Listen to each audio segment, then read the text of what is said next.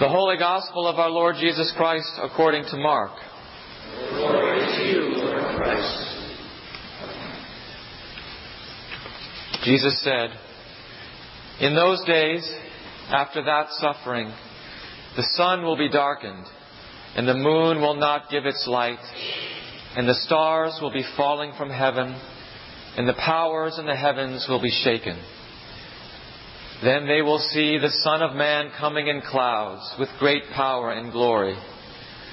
Then He will send out the angels and gather His elect from the four winds, from the ends of the earth to the ends of heaven. From the fig tree learn its lesson. As soon as its branch becomes tender and puts forth its leaves, you know that summer is near. So also, when you see these things taking place, you know that He is near, at the very gates. Truly I tell you, this generation will not pass away until all these things have taken place. Heaven and earth will pass away, but my words will not pass away. But about that day or hour no one knows, neither the angels in heaven nor the Son, but only the Father.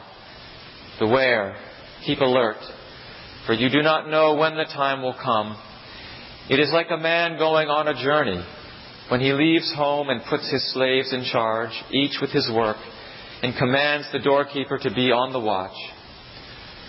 Therefore, keep awake, for you do not know when the master of the house will come, in the evening, or at midnight, or at cockcrow, or at dawn, or else he may find you asleep when he comes suddenly.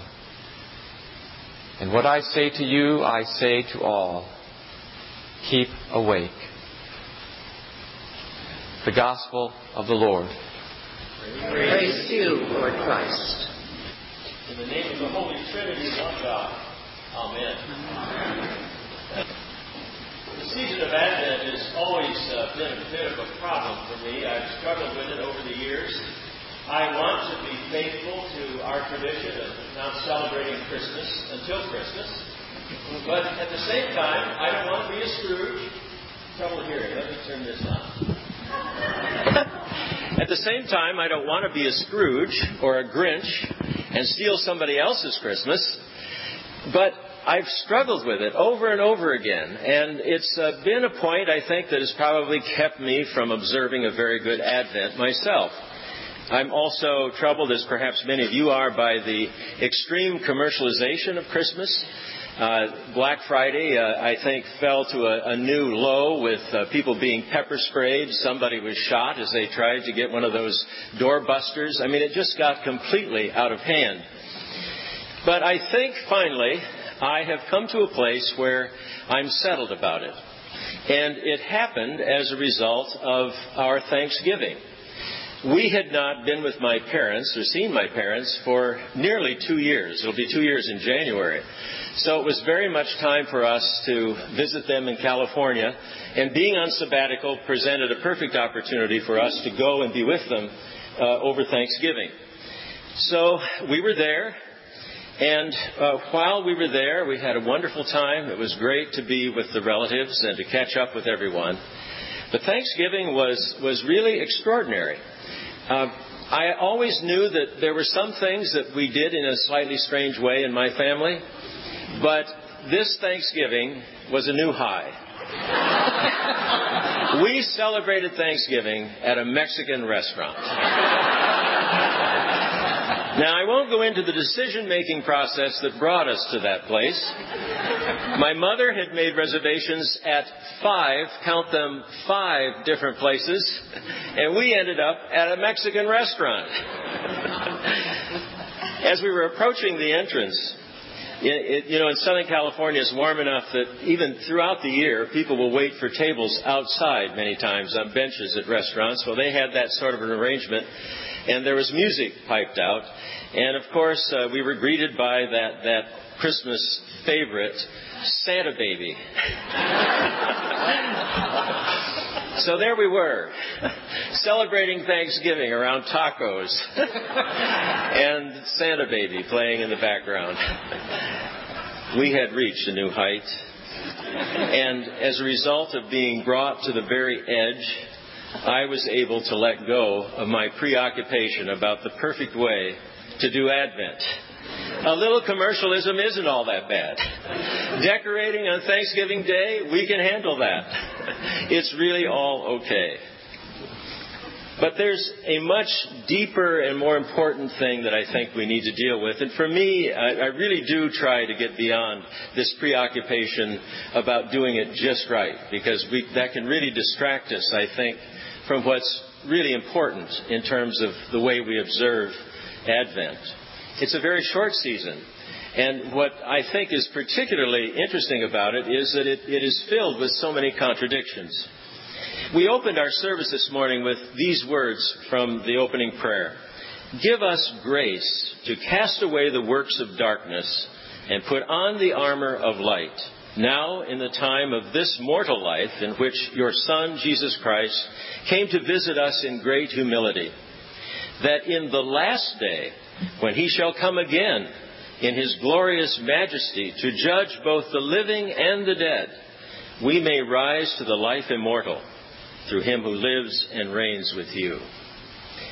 Those words from the collect for the first Sunday in Advent pull together these very contradictory and paradoxical themes that are so much a part of this season.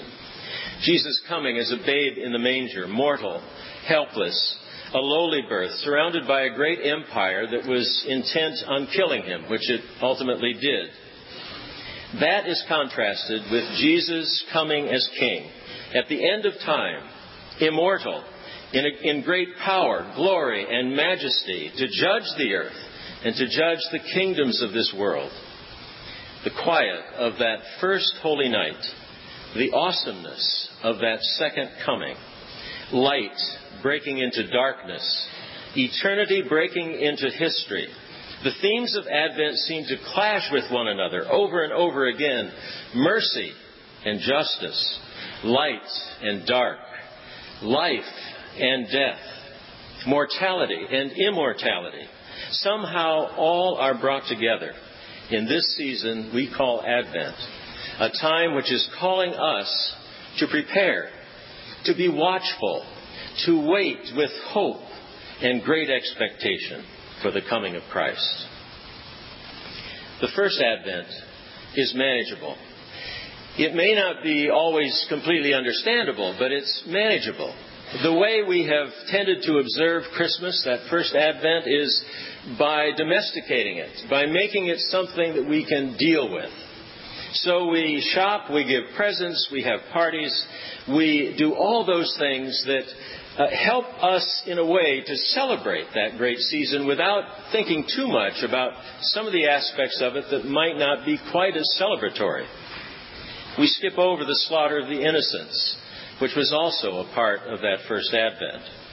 We skip over the distress of the family that had to flee to Egypt and the fear and dread that they must have traveled with as they knew that their newborn child was being hunted to be killed. And we often don't contemplate the violence that comes with light breaking into darkness like it did that first Advent. The second Advent, or the second coming as it's often called, is not so easy to deal with. In fact, I think we find it a bit embarrassing. I don't think we really want to talk about that mystery that is so mysterious that we can't really have words for it that are adequate to explain what we mean by it even. It's something out there ahead of us, something so far beyond our understanding that we usually just don't talk about it. And aside from those who rant on and on about living in the last days and making predictions, most of us, in fact, I would say most of the world, pays no attention to the possibility of a second coming, a return of Christ. We would rather focus on that which is comfortable, those texts that talk about baby Jesus, meek and mild. But the second coming will be something else. It will be very, very different. And when it comes, the whole world will stand in awe. So what about that second coming? One striking feature of the text from the gospel that we had today talks about there being no timetable for that. It's about expectation and waiting. And I think it's especially important for us to realize it's not about being preoccupied about that potentially happening. We see what happens when people get off on a tangent about it. You'll recall, I'm sure many of you, a minister and his followers were made fools of not once but twice this past year as he predicted the end of the world and the coming of Christ, or at least the taking out of all the believers. There have been many, many other prophets who have said that they know the time. I remember one years ago who made a big deal about the possibility it was going to happen on Good Friday one year. We were in Southern California. People thought that California was going to fall off into the ocean, so they were buying pool toys to save themselves if that should happen. People get crazy about some of this stuff. But that's not what God is calling us to. God is calling us to a quiet expectancy, to the possibility that Christ will indeed come again. And in doing so, the kingdom will really be the kingdom of God.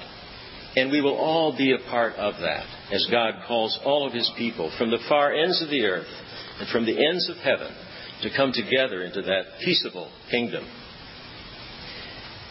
The second striking feature, I think, or one striking feature at least of that passage that's important for us to pay attention to is the admonition to be awake, to watch. We can get so busy this time of year that we push important things aside that we really ought to be paying attention to, especially in this time of Advent, this time of preparation. I'm sure that many of you, and I'll include myself as well, have found it difficult to find time to pray during Advent. And this is the season we're saying we're setting aside as a time of preparation, as a time of wakeful expectation. But it's hard sometimes because there is so much going on, and we don't make time to pray. I would encourage us, as we begin this Advent, to think about praying perhaps about the coming of Christ in three ways. First, to help us have a deeper appreciation and a joy about the incarnation, about God being present in human flesh and coming among us as one named Jesus. I would invite us also to pray about how God is incarnate in us every day, how God becomes present in our lives every day. Perhaps in another person, perhaps it's in a moment of quiet when we realize that God is present with us. But to pray about that coming that is available to us every day of our lives. And then I would invite us to pray about that second coming. And what does it mean for me as an individual to be hopeful, expectant, to be awake, to be alert for the possibility that Christ will come again in an instant today? Those are the prayers that I would invite us to. But I would also want to draw our attention to a passage from this 1 Corinthians reading that I think is so important for us to see. Near the end of it, it says that He will also strengthen you to the end. We all need help in times that are difficult. And we're living in times that are perhaps as difficult as they have been for many generations. And there are people who are going through crises in their lives today who need strength from God in order to get through. And God promises us that God will be with us, not take us out of it, but will be with us through it and will give us strength to the end. And then finally, that promise that we see here is sealed with these words, God is faithful. It is not our faithfulness that's ultimately at the test. It is God's. And God will always be faithful. And so, as we begin this Advent season, I would remind us that because of the promise of the second Advent, the second coming, we are in fact always living in Advent time. We are always living, awaiting the coming. And we are always asked to be prepared, to wait with great expectation. May you be blessed this Advent in your waiting. May you be blessed as you prepare and do all the things that are so important for our common life and for your friends and family as you prepare for the Advent season. And may you be blessed, especially as you pray and as you have hope to live your life knowing that God is faithful and that God will give us the strength to the end. Amen. Amen.